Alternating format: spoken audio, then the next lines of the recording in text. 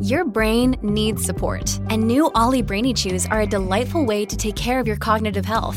Made with scientifically backed ingredients like Thai ginger, L-theanine, and caffeine, Brainy Chews support healthy brain function and help you find your focus, stay chill, or get energized. Be kind to your mind and get these nootropic chews at ollie.com. That's OLLY.com. These statements have not been evaluated by the Food and Drug Administration. This product is not intended to diagnose, treat, cure, or prevent any disease.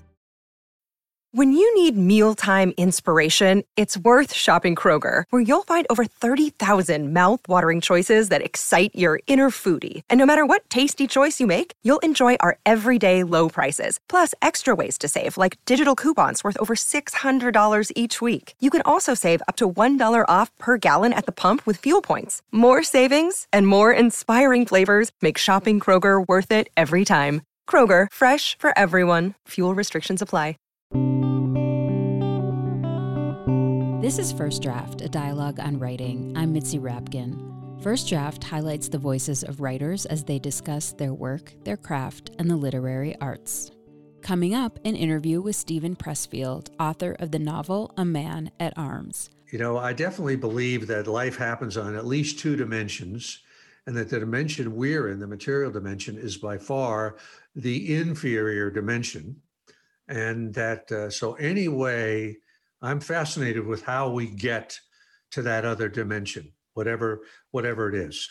And I think that's what the writer's life, the artist's life is about. We'll be back with Steven Pressfield in just a bit. First, I want to say to you, thank you for listening. The episode you're about to tune into represents 8+ years of dedication and perseverance for producing this show. In addition to conversations that go into depth about a writer's work and obsessions, this show and every interview it features aims to embody the values of honesty, vulnerability, curiosity, and connection. I invite you to join me in this journey as a First Draft patron, which gives you access to cuts from the interviews that didn't make it into the final show, ad-free, pitch-free episodes, and writing tips from my guests. You can become a supporter by going to patreon.com/firstdraftwriters. That's patreon.com/firstdraftwriters. Any amount is welcome, but for $6 a month, you receive thank you gifts on a monthly basis. Plus, when you donate to First Draft, you are joining the community of writers and readers who support conversations like the one you are about to hear. With your donation, you are saying yes to continuing the space of honesty, vulnerability, curiosity, and connection that each show reaches to achieve. You are the scaffolding that holds up this platform that shares the insights and challenges of the writing life. So please go to patreon.com/firstdraftwriters. And let's be honest, there is so much free content out there. In fact, what you are about to listen to is free. But it is not without expense in hard costs and labor to make. Don't get me wrong, producing these interviews is indeed a labor of love, but there is an incredible amount of labor involved, time and effort, planning and schedule wrangling across time zones, from Colorado to New York to London to Tel Aviv to Auckland and back again. And it all adds up to the creation of this show and the archive, which has more than 300 episodes you can dive into. I put so much care and effort into this show, and I hope you can tell with every episode. The process begins when I select a book, contact the author, schedule the interview. Then I read the book, take notes, conduct research, have the conversation, and edit the show. This takes equipment, organization, more late nights than you can imagine, and a lot of heart and sweat to come to fruition each week. And there is no staff. I am the show from start to finish. I know you may not be in front of a computer right now, so why not write a note on your hand or set the alarm on your phone to remind yourself to donate to First Draft when you get home. Please beat the odds of having to listen to this 7 times before you join the First Draft community. Go to patreon.com/firstdraftwriters. Please stay tuned at the end of this show. I'll offer recommendations on an episode in the archive that is similar to the one you're about to hear. And please rate the show on iTunes and tell everyone you know to subscribe. And thank you for your support and for being here with me today, right now, in this moment. and on to the show. My guest today is Steven Pressfield, author of 6 books on writing, 11 novels, and 3 books of nonfiction.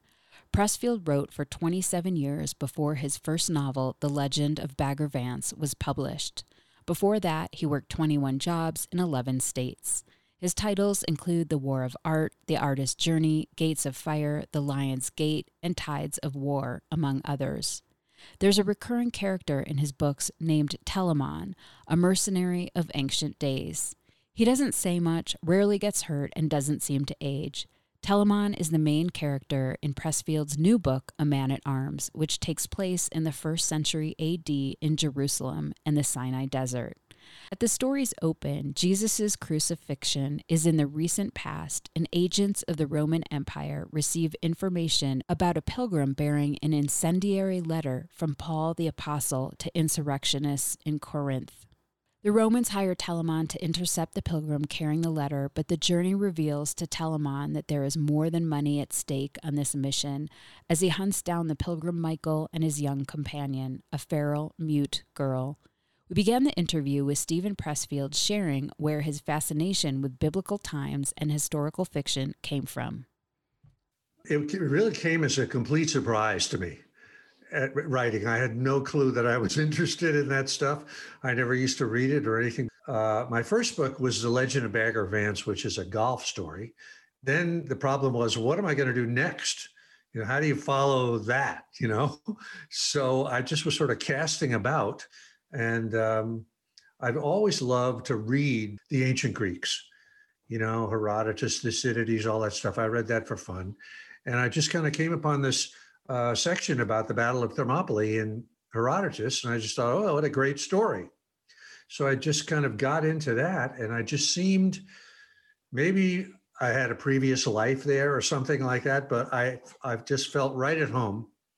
And so I kind of stayed there for a bunch of books. And as you know, the latest one, A Man at Arms, is a return to not that era completely, but nearby.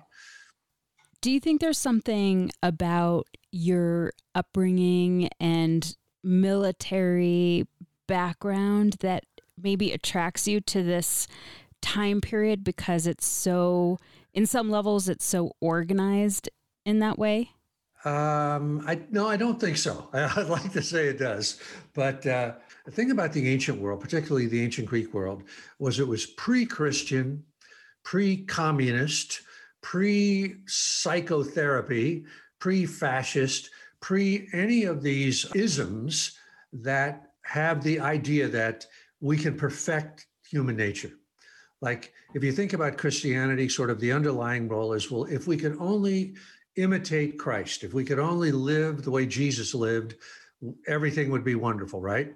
Or if you think about communism, the idea is if only we could, live a perfect communal life where we take from whatever they need and to for whatever that thing is, that sort of perfectly communist life like a kibbutz in Israel or something, that the world would be wonderful. Or psychotherapy says, if only we could go back into our childhood or whatever it was and unearth the traumas that warped us or whatever, life would be wonderful. And I don't think any of that is true. And the Greeks didn't either. And I think that to me, it's very refreshing to read their take on anything. Like the Greek gods are very, they're humans. They cheat, they steal, they have vanity, they do all kinds they play tricks on each other. And I think the Greeks sort of accepted human nature the way it really is.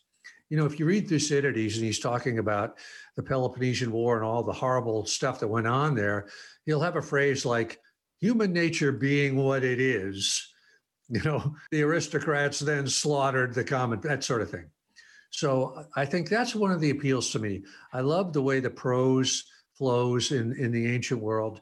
Another part of it is the ancient world was so much smaller than ours. It's almost like a little petri dish. If you think about democracy, here we are in this country with 360 million people and all the crazy stuff that's going on. But if you go back to Athens, which was a greater democracy than ours by a lot, there were just 40,000 citizens. And so things are a lot simpler, and you can kind of see paradigms and patterns from an earlier era. So anyway, I think that's why I like the ancient world. How does that intersect or interplay with your interest in faith? That's a great question. My feeling about faith or about spiritual things really comes more from the process of writing than it does from anything historical. You know, this First Draft podcast is about the inner world of the writer, and I'm definitely a believer that ideas come to us from another source.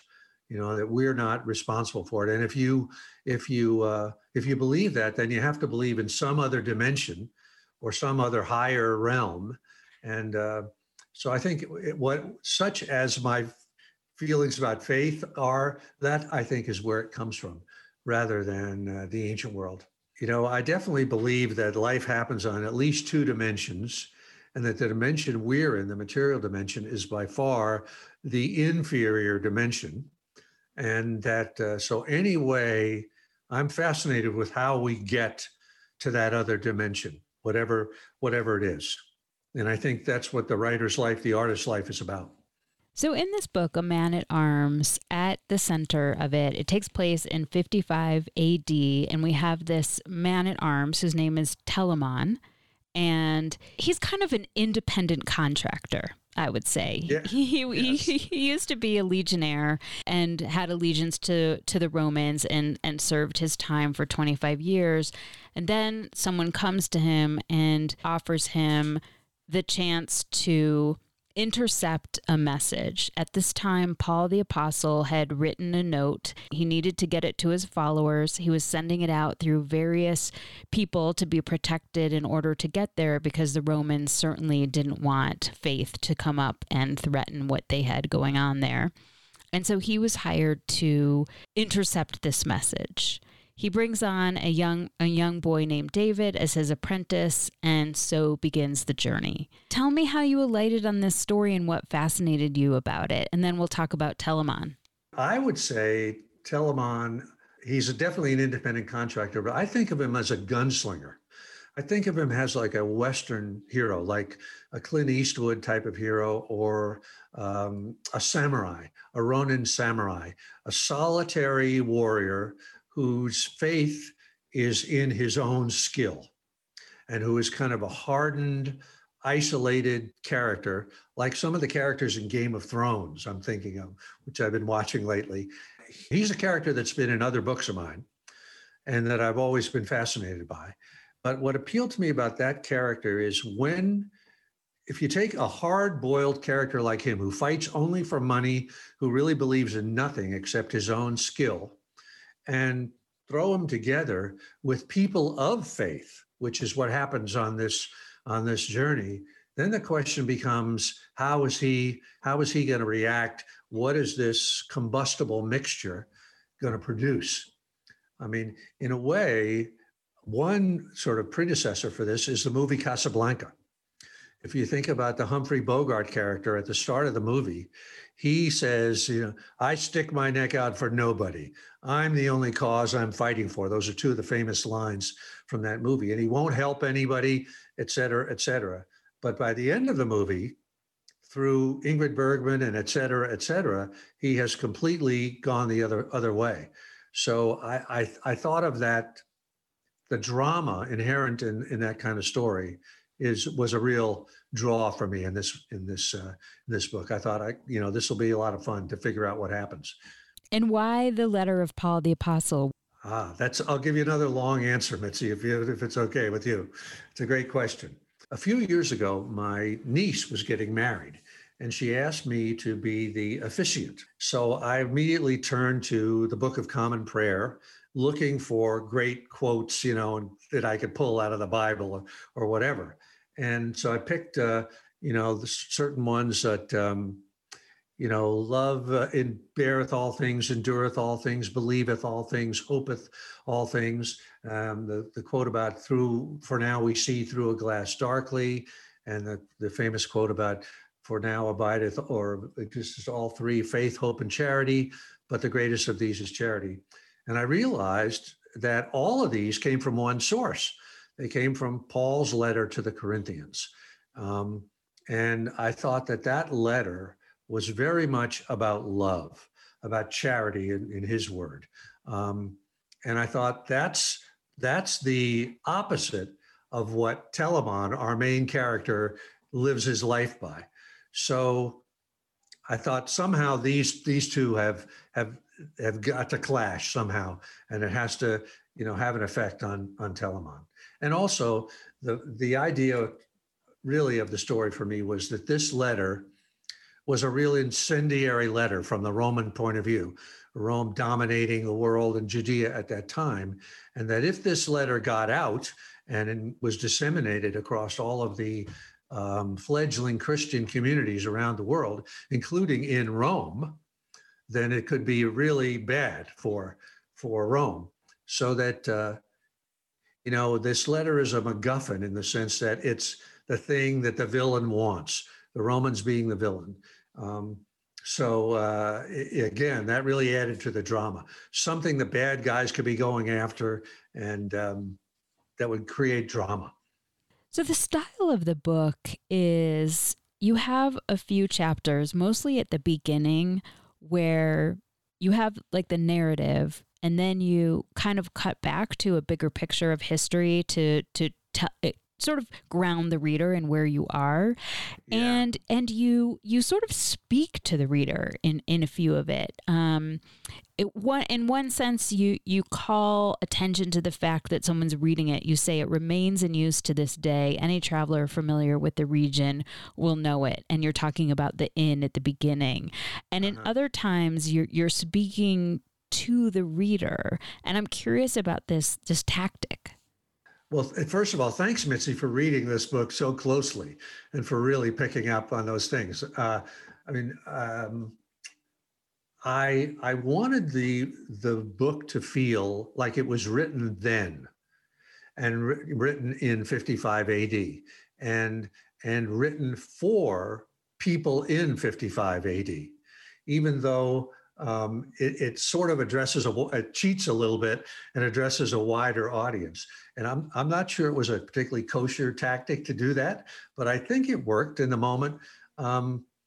Like one of the things that I explain is, I talk about Rome bringing roads to places where there were no roads, because Romans were great engineers, and bringing aqueducts and things like that, and building harbors and stuff like that. And I just felt like maybe it was a cheat, but I felt like it sort of needed to be explained, needed to be told to the reader. Did you worry at all that it would take them out of any sort of fictive dream, or did you, I worried a little bit, but it seemed to be working to me, so I just let it go. Yeah. As you're explaining ancient Rome, it's clear that you have a great knowledge about that. And there's weaponry, there's clothing, there's descriptions of the physical environment. Because you've visited this time period before, I'm sure it's kind of a lifetime of research. But how do you parse that out? How do you balance that when you're writing? Do you research things to death and then write the creative part? Or are you researching and writing at the same time? Oh, okay. That's a great question. I'm definitely a believer in, I even took this from a friend of mine, Randy Wallace, who wrote Braveheart. And if you watch that movie, you thought, oh boy, this is really accurate, to the Scotland of whatever it was, whatever date it was. And I asked him once, how do you do research, Randy? What's your theory on it? And he says, I do as little as possible. And he said, the important thing, he said, is get the story first. I want the story. What's the climax? What's Act 1? What's Act 2? What's Act 3? So on and so forth. And then I'll go back and make sure the research fits it. So for me, you're right. I did from all my books, I do have a kind of a grounding in what the ancient world was like. And also I've written another book that was about Israel, modern Israel. And I've spent 9 weeks over there, around the desert and that kind of thing. So I had a sense of the land already just from being on it. So I didn't have to do that much research. Weaponry you can pick up pretty quickly. What sort of sword do they use, that kind of thing. But I am a big believer in really salting the narrative with lots of details, and particularly visual details, because I think it comes alive to the reader when you can do that. So when I do my research, I'm kind of focusing on things like that. Like one aspect of the story was that Telamon and his young apprentice David, when they cross the Sinai Desert, they take mules.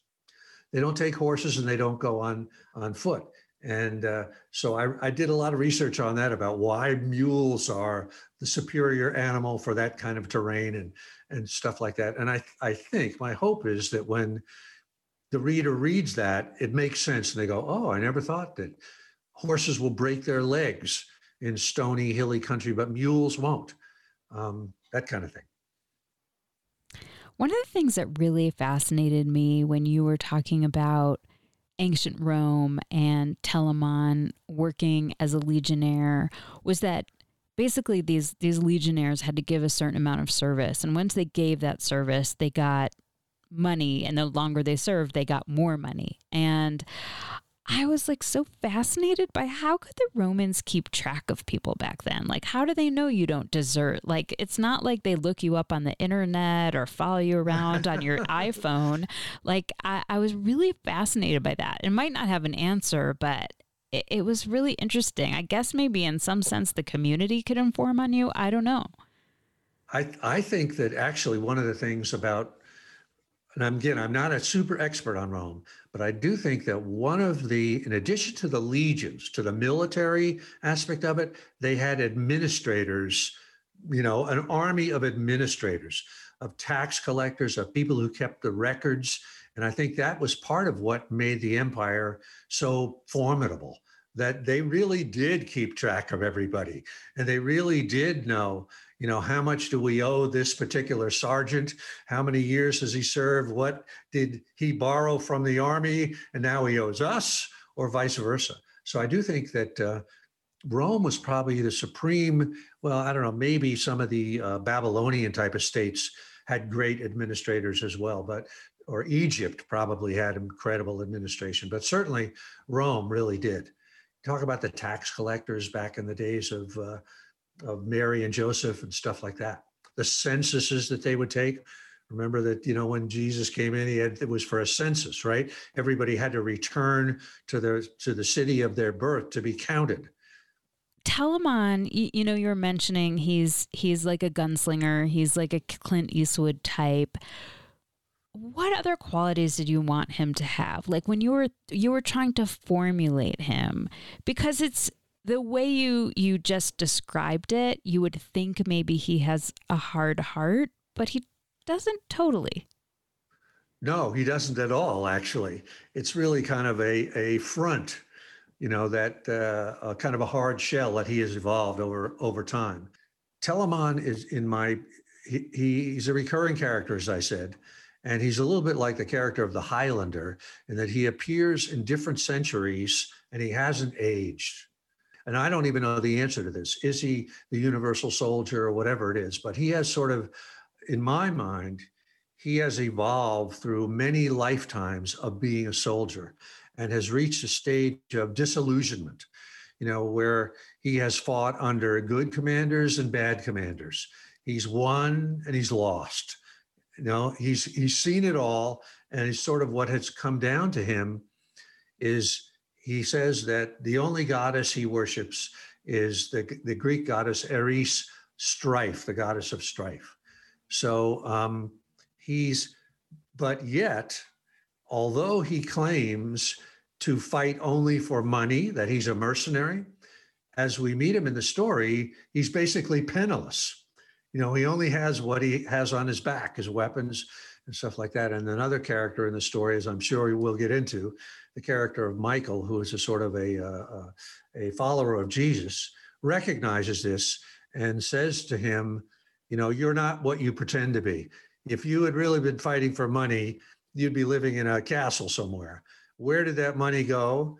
And Michael surmises, you gave it away, didn't you? You gave it to people that needed it. So that's another aspect of a lot of gunslinger type characters. If you think about Shane, do you remember the movie Shane with Alan Ladd? He has kind of a kind heart, even though he's a professional killer. And I think it's sort of a classic reveal in a story that the person isn't always what you thought he was. So you were saying earlier that he really cared about money, and there's a quote of him saying, "I do not serve money, I make money serve me. At campaign's end, I care for neither praise nor blame. I want cash. I want to be paid. In that way, war is work, nothing more. To serve for money detaches the warrior from the object of his commander's desire. I serve for the serving only, fight for the fighting only, tramp for the tramping only." Was this an idea you had about Telamon before this book, and did he develop in some different way here? The interesting thing for me as a writer was that Telamon was not a character I planned. He became a minor character in 2 other books, and he just sort of appeared on the page. And he kind of had this philosophy about money that I didn't even give him. And I was sort of, would make him speak on the page just to learn more about it. And the gist of his feeling about money, he really didn't care about money. He gave it away.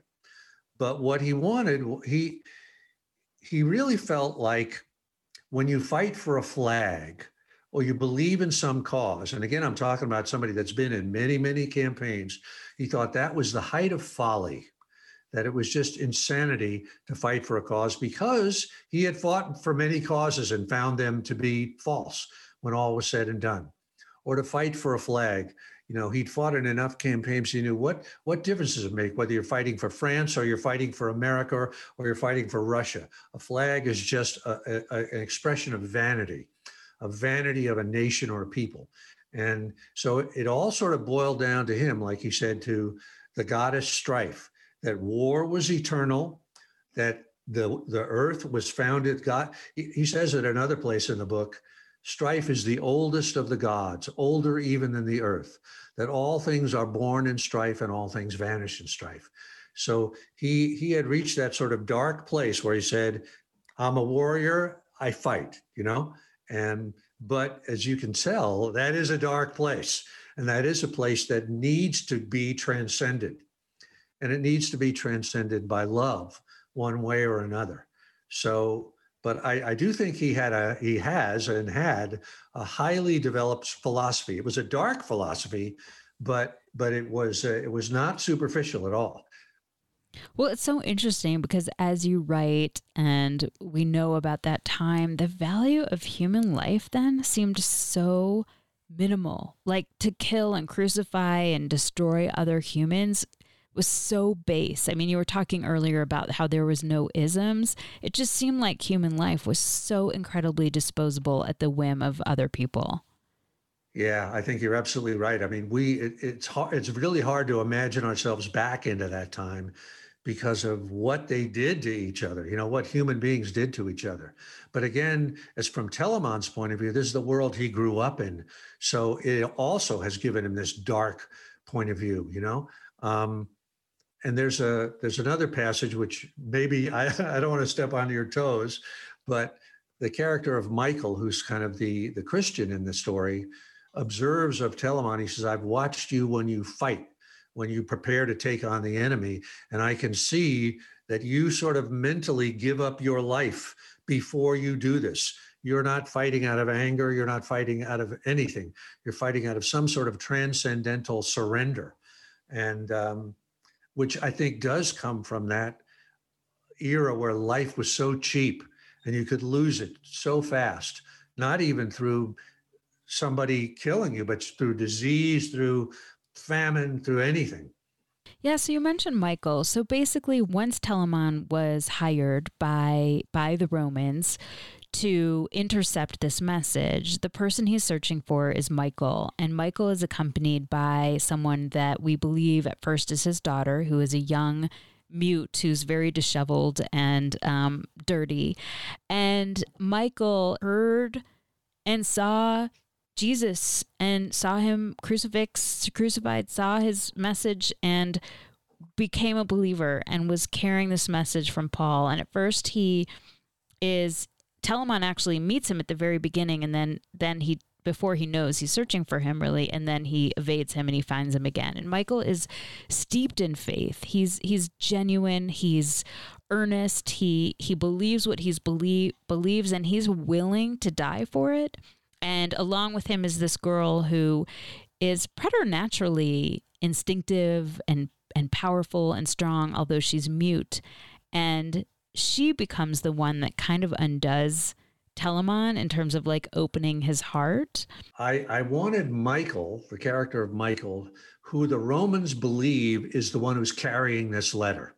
Either he's carrying it or he's going to meet somebody that's going to give it to him. They can't find it. They don't know. They've had him. They've tortured him. They can't find the letter. They don't know where it is, but they're absolutely convinced that this is the guy who's delivering it. And so I really wanted him to be Telamon's opposite. As Telamon is kind of a man of no faith, as you say, Michael is a man of supreme faith. But the two of them, because Michael gets tortured a couple of times in this story, once in the backstory and once in the moment, and he wins Telamon's respect for that. For in Telamon's eyes, Michael is a warrior on the same level that he is, or even more so. But the difference is that Michael's courage is based in faith, whereas Telamon's courage is based in faith in his own superiority and his own skill. So Telamon in many ways is in awe of Michael. And Michael also admires Telamon because he recognizes the spiritual elements, even though Telamon tries to bury them and won't admit them and will deny them. Michael sees that Telamon, whether he realizes it or not, is really exactly like Michael. They are both men of another dimension of reality. And Michael really brings that out, as you had mentioned earlier. He's saying to Telamon, he's basically like almost like an alter ego, bringing out the real him, saying like, I think that you do believe in something. I think you are searching for something inside of you that is yet to be revealed. And it's almost like that quest for self-actualization or self-understanding. It's not necessarily a faith outside of him, but it's almost like his own capacity to see what he's truly made of and how big his heart can be or how deep he can go into himself. I think, Mitzi, you read this book like a writer's dream. Thank you for doing that. But actually, to flash back to Casablanca, I don't know how clear that movie is in your mind, but there is the character of played by Paul Henreid. I'm blanking on his name right now, but he's the French resistance leader who is married to Ingrid Bergman's character and who is sort of a rival to Bogart. And he plays the sort of the Michael role in Casablanca. He's where Bogart's character, Rick, is a guy who claims to believe in nothing and only looks out for himself. The resistance leader, Paul Henreid, believes in the greater good of all and is brave, willing to give his life at a moment's notice and a real man of honor. And there are a couple of scenes in there where this Paul Henreid character confronts Bogart in private. And he says to him, one of the things he says, I noticed that you fought in the Spanish Civil War and you didn't fight on Franco's side. You fought on the other side, on the good side. And Bogey sort of blows that off. Oh, that was nothing. I only went there for money or something like that. But Paul Henreid again cites another one or two things about Bogey's past, saying to him, you're not the man that you pretend to be. I can see that you have, honor within you and a willingness to sacrifice yourself for the cause, just like me. So I basically stole that. I mean, on instinct, but I also, thought this works. This is a dynamic between two characters that works. And it's not just two characters that you have the dynamic around, because you have another person that's sort of a hanger-on. She's a sorceress. She's traveling with them. She represents the zealots. She in a way, when you look at these characters, they're kind of representing these political / religious factions. You have the Jews and the Zealots who don't want to accept Jesus. They're still waiting for the Messiah. You have the Romans who don't want the religion at all. And you have all these new converts to Christianity. And so I'm just wondering if you can talk about the interplay between that and how these individuals stand for these big political religious ideas. Well, I'm definitely a believer that every subordinate character should stand for an aspect of the theme, right? And the more we can have disparate characters that are clashing from all different angles, the better it will be.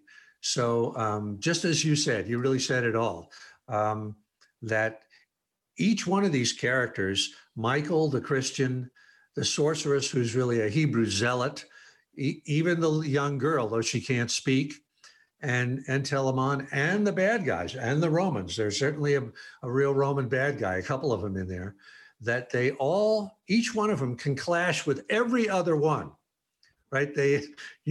And I think that's always works in a drama. If I can flash back to another Western movie, the John Wayne movie Stagecoach, where you have, 5 or 6 characters and they're all in the stagecoach and each one hates the other or they're at odds with each other. And that always works and always makes for great drama, I think. Michael is accompanied by someone that we believe at first is his daughter, who is a young mute, and she is powerful. She is very attached to Michael and then becomes very attached to Telamon and is a strong warrior inside of herself. And we learn a little bit about her, that her mom was from Greece and that she died, and that she is one of the carriers of this letter. And she is the one that opened Telamon's heart. So I'm curious about who she was and why you decided it would be a young girl to open his heart. It's a great question. The answer really is instinct more than anything else. I've been trying for years to find a story that I could bring the character of Telamon back with. I've tried all kinds of them, written outlines and everything, and nothing worked. And somehow when I thought about this girl, this character, this mute, feral girl, but who is has a lot of spirit to her, I just thought that putting the two of them together is going to work somehow. And again, I kind of had models. One of the things I do when I'm working on a story is I'll ask myself, what other stories are like this? And then I'll look at them and see how they did it. And a couple of them I'll give you are, one is True Grit. If you remember that with the Jeff Bridges character, where again, you have this kind of boozy, one-eyed old marshal and this young girl that hires him to go on a mission, and somehow the interaction between the two of them changes him. And it absolutely works that it's a young girl. If it was a young boy, it wouldn't work. If it was an older girl, it wouldn't work. If it was an older boy, it wouldn't work, I don't think. And another one that I love is Paper Moon. If you remember that, with Ryan O'Neal and Tatum O'Neal when she was 9 years old. And it's another story of a selfish, self-centered older guy that's out for himself, and this girl who becomes his daughter in a sense, and changes him along the way. And so I just felt like the character of Telamon and the character of this young girl would create drama. And while we're at it, I'll give you another one of my theories here, since this is a writer's show. I'm very much a believer in archetypes. And I think that an easy way to have power in a scene is to have a clash of archetypes. For instance, in Star Wars, if you have the young warrior archetype or the seeker archetype, Luke Skywalker, and you put them together with the sage archetype, Obi-Wan Kenobi, you're going to have a really interesting scene there. And so I thought that the warrior archetype in this story, Telamon, the supreme warrior, with this vulnerable girl that can't even speak and obviously has no money, no resources, is lucky to be breathing, that the sparks would fly between them, and there would be a dynamic that would really happen between them. And just even visually putting them on a page in my mind's eye, I thought, that's a great visual right there. This big, tall guy with armor and all this stuff, and this little girl that's barefoot and, looks like an utter ragamuffin. There's something there, particularly when you could see that they were going to be, in essence, the same character once you got it all together. Because this is a journey story, I don't know how much you lay out before you start writing, and I am curious about that. I know that this is told in books with titles, like book 1, book 2, and they each have the title. And I could see how if you had written those first, just the titles, that it could create an outline for the book. But what is your process? How do you lay out stories and fill it in? In this case, I definitely did lay those out first. Another great question, Mitzi. Thank you for that. One of the things in my structuring process is, I worked as a screenwriter for about 10 years, and I really learned, I probably was over educated in that area. I think too much like a movie writer. But one of the things that's a big part of writing for film is to start with the end, to always know what's the climax of this story, and then to kind of work backwards from that and to build to that climax geographically and narratively. Like if we know that Ahab is going to be, lashed to Moby Dick and stabbing him with a harpoon as the whale drags him under, we can work backwards from that and really, put together, different books, so to speak, of the story.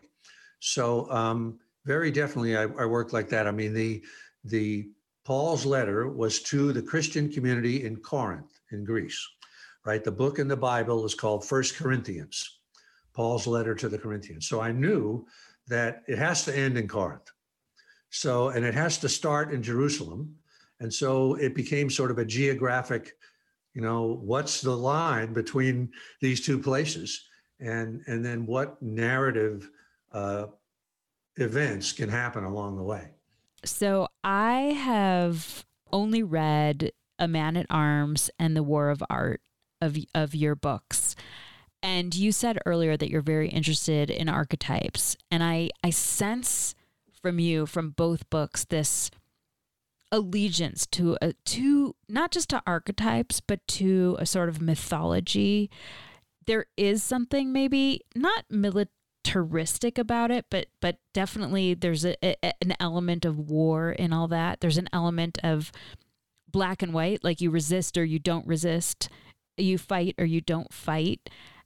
And I just wanted to ask you about that and how you alighted on that in the War of Art. A lot of that sort of war analogy comes from being a writer. It comes from the idea that in the War of Art, as you know, I talk about this force that I call resistance with a capital R. That is a force of self-sabotage that we all deal with, right? That distracts us and makes us procrastinate and makes us walk away from our true calling and go to someplace else. So the bottom line is I really do see life as a war, an internal war, an inner war. In Jewish mysticism, there's a thing called the Yetzer Hara. It's a negative force that stands between our material plane and the neshama, the soul, trying to block the neshama from talking to us and us from reaching up to that.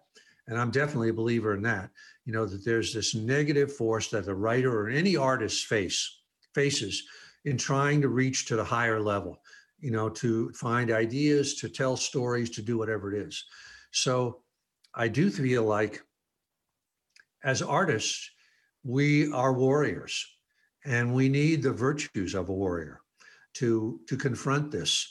The virtues of courage, of persistence, of perseverance, of the willing embracing of adversity, and that sort of thing. And I might also say, speaking to you as a woman, that we also need a parallel to that would be the virtues of a mother. That as artists, we are giving birth to something, right? And as a mother, we are in service to that new life, right? And we sacrifice everything of our own selves to bring that new life forth. And even once it's been brought forth, to protect it and to raise it and to educate it and to help it come into its own. So in many ways, sort of the characters of this young girl and Telamon are sort of parallels of the mother virtues and the warrior virtues, which are at the service of some greater new life. Did you have like some rite of passage moment where you realized all this? I've had many, many of them. Yeah. And I'm definitely a believer that there's no such thing as one moment. There are incremental moments. You learn something and then you learn it again, and then you learn it again, and then you learn it again. Did ayahuasca have anything to do with it? Oh, it's a great, no, not really. But back in the day, mescaline and LSD had a little bit to do with it. Not a tremendous amount, but a little bit to do with it in the sense that they showed me this other world in front of my eyes that I couldn't deny its existence. So that was somewhat of a moment, if we're looking for what you were asking in the previous question. Yeah. I could talk more about that if you wanted to. I would love to, because I'm really curious about it, because I think what you're talking about with all of this stuff doesn't happen. Some of it doesn't happen gradually, I think. Some of it just happens like in an aha moment. Maybe that's that's true. They're just a series of aha moments.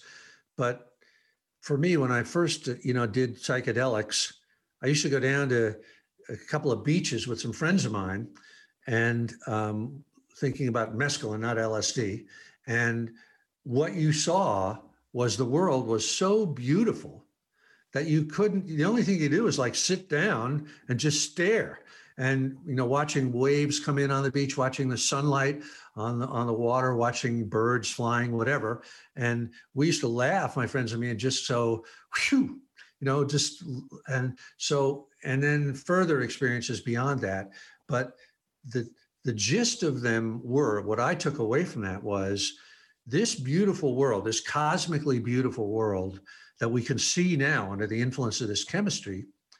This is the real world. That's the real world. When we come back out of that, our consciousness becomes constricted again. And if we can't see that beauty in our regular life, there's something wrong with us. That's a failing of us and a failing of ours. And it opened my eyes to that world, anyway, to the beauty of the world that we don't see in our regular, restricted human vision.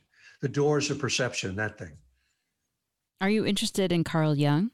I am. I'm very much, and that's a great question. Yeah, I'm definitely a devotee, I would say. And I'm really a believer in pretty much everything that I've read of his. Resonates with me. I haven't read as much as I wish I had, but like Memories, Dreams, Reflections, I know you've read that one, Mitzi. I mean, that was a real eye opener too. Yeah, I'm definitely a believer. The archetypes, the unconscious, the divine ground, all of that stuff. Mm. As a writer or an artist, I don't know how you can work and not believe in that. Yeah, I sense the influence of that and sort of Joseph Campbell and mythology. Yeah. Is there anything else that's been a big influence that I've missed? Well, one big influence on me has been that I did a lot of blue collar jobs in my 20s and my early 30s. I worked on oil rigs and I drove trucks and I did things like that. And the ethic of that is something I bring with me as a writer. And I really believe that, like when I'm sitting down to write, I feel like I'm a guy showing up at the factory, in the sense that I don't want to be precious. Although I believe in these other dimensions, I believe that we get to them by hard work and by just sitting down and grinding it out, and hopefully you get to those moments that are transcendental and you get some of those magical flow moments, but that they come because you are a servant of the muse that shows up every day with your lunch pail and your work boots and you do the job. And I'm a big believer in the muse. I really believe there is a goddess that flies overhead and looks down on us. And when she sees us hard at work, that warms her heart. and she's willing to give us her gifts, meaning ideas. So that would be another big influence. I mean, just kind of a blue collar attitude towards things. So can you read a passage from an author that speaks to you or influenced you as a writer? Okay, I have it here as you asked me to do. This is, I won't even say what it is until I read it. And this will seem extremely ordinary unless you pay real attention to it. It's just one paragraph. This morning, I got a note from my aunt asking me to come for lunch. I know what this means. Since I go there every Sunday for dinner, and today is Wednesday, it can mean only one thing. She wants to have one of her serious talks. It will be extremely grave, either a piece of bad news about her stepdaughter, Kate, or else a serious talk about me, about the future and what I ought to do. It is enough to scare the wits out of anyone, yet I confess I do not find the prospect altogether unpleasant. That's the opening paragraph from The Moviegoer by Walker Percy, which won the National Book Award for Fiction in 1963, I think. And I'm not sure why that grabs me so much as an opening paragraph, although everything that happens in the book is contained in that opening paragraph. And it's maybe you can illuminate a little bit of this for me, Mitzi. But also the other thing about that opening paragraph is there's a rhythm to it and a point of view that the speaker has, a sense of humor that the speaker has, that also completely drew me into that piece of writing. And so I'm not sure if that's exactly what you were hoping for, but that's one of my favorite paragraphs in literature. Can you read something you wrote that was tricky or hard or changed a lot from the first draft? This is from The Lion's Gate, the book about the Six-Day War. And it takes a little bit of introduction here. When I first had the idea to write the book about the Six-Day War, I called up David Mamet, that I'm friendly with, and I asked him if he could introduce me to anybody that could get me in with the Israeli military. So he said, come on over to my house for Shabbat dinner this week, and I'll introduce you to a guy. And he introduced me to a former fighter pilot named Lou Lenart, who his birthday was actually 3 days ago. He would be 101 right now. He died a few years ago. And Lou became kind of my mentor and guru for this book. And one of the stories, sorry for the long warm-up or build-up here, but Lou Lenart was born in Hungary, came to the States and became a Marine, joined the Marine Corps in World War II and became a fighter pilot. He flew Corsairs out of Okinawa. And when the war was over in 1948, when Israel was being born, Israel was desperate for pilots. They had nobody over there that could fly, and they had no airplanes. And meanwhile, the British had given to the Egyptians 50 Spitfires, which was like a massive, massive gift. And the young Israelis didn't have any planes at all. And the only planes they could get their hands on were from Czechoslovakia. And they were these cobbled together airplanes made from German junk that had been put together. And so Lou told me about that. He was one of the guys that went to Czechoslovakia to pick up these planes and fly them back to Israel. And in fact, Lou led the mission that saved Tel Aviv in 1948, a 4-plane mission. But in any event, so I interviewed Lou and taped everything. And then in the book, the way I told the stories was I told them in the voices of the individual people. So that this passage I'm about to read to you is Lou talking. But the challenge was you can't just transcribe an interview, as you know, it goes on for hours. So I had to try to write in Lou's voice and keep it short, but make the reader feel like, this is the guy. Now I recognize the guy. So here's the passage. This is Lou talking. This plane was the worst piece of crap I have ever flown. It was not even an airplane. It was put together by the Czechs from mismatched parts left behind by the Nazis. The airframe was that of an Me-109, a Messerschmitt 109, but the propeller and engine came out of a Heinkel bomber. You can't make a plane like that, but it was all we could get, so we took it. how bad I could go on, but I guess you get the gist here. That was sort of the short part of it. It was really fun for me to write these passages because there were like 70 of them, different people. And some were women, some were real old guys, some were young guys, and trying to write in their voices. Just as a sidebar, I'm sure you know who Yael Dayan is. She's the daughter of Moshe Dayan and wrote a wonderful book called Israel Journal, June 1967, about that war. And she was quite a celebrity at the time. She was sort of a Euro journalist type of person. And when I interviewed her, she was like the deputy mayor of Tel Aviv. And I had read all of her books, and I would ask her about a certain story that I read in the book. And she would all say to me, "It's in the book." He said, "I wrote about it. It's in the book." And she wouldn't answer me. And so finally, I said to her, "Can I have your permission to steal those stories and just retell them in my own phrase?" And she said, "Yeah, go ahead." She said, "Maybe you'll make them better stories." Where do you write? You can't see me now, but I have a little office at home, just in a bedroom, and just a regular office, with a desk and a computer. What do you do, or where do you go to get away from writing? Well, I'll take road trips, driving trips, but I'll take golf trips. I'm a golfer. But usually I don't get away from it for very long. I'm pretty much like a Stephen King type of guy that writes every day of the year. Who do you show your work to first to get feedback? I have a partner, my editor for Gates of Fire, named Sean Coyne, who is a best editor I've ever encountered. And he has a whole system that he calls the Story Grid. And if anybody wants to log on to storygrid.com, it's a whole great thing, storygrid.com. And I've been showing him my stuff for, since 1995 or something like that.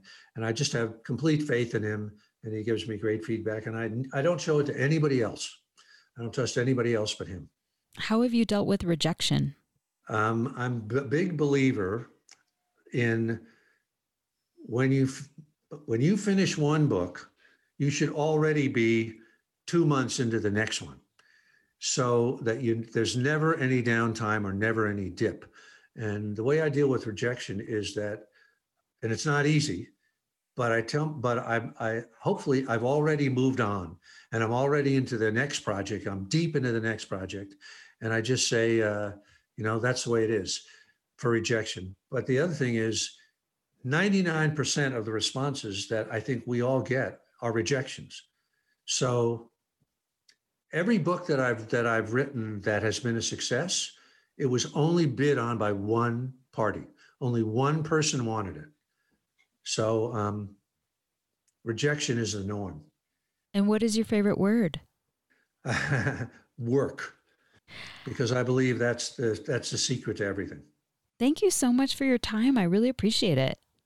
Hey, thank you, Mitzi. This was really great. And thanks for the best questions anybody's ever asked me.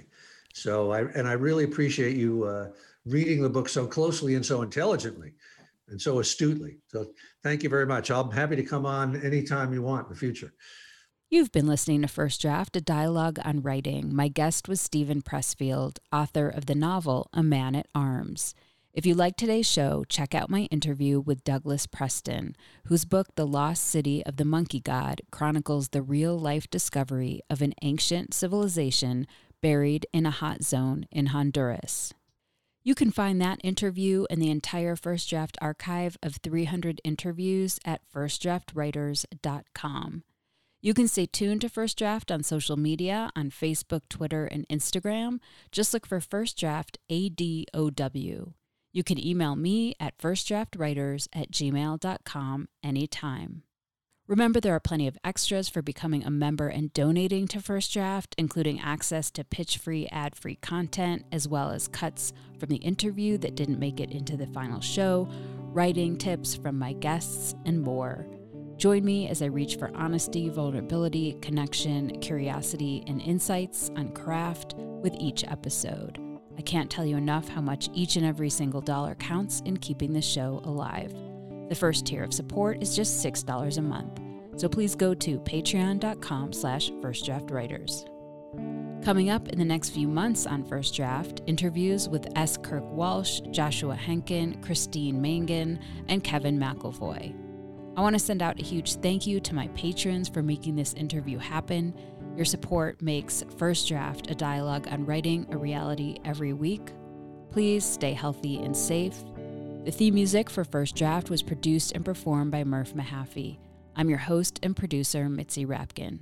Thank you for listening.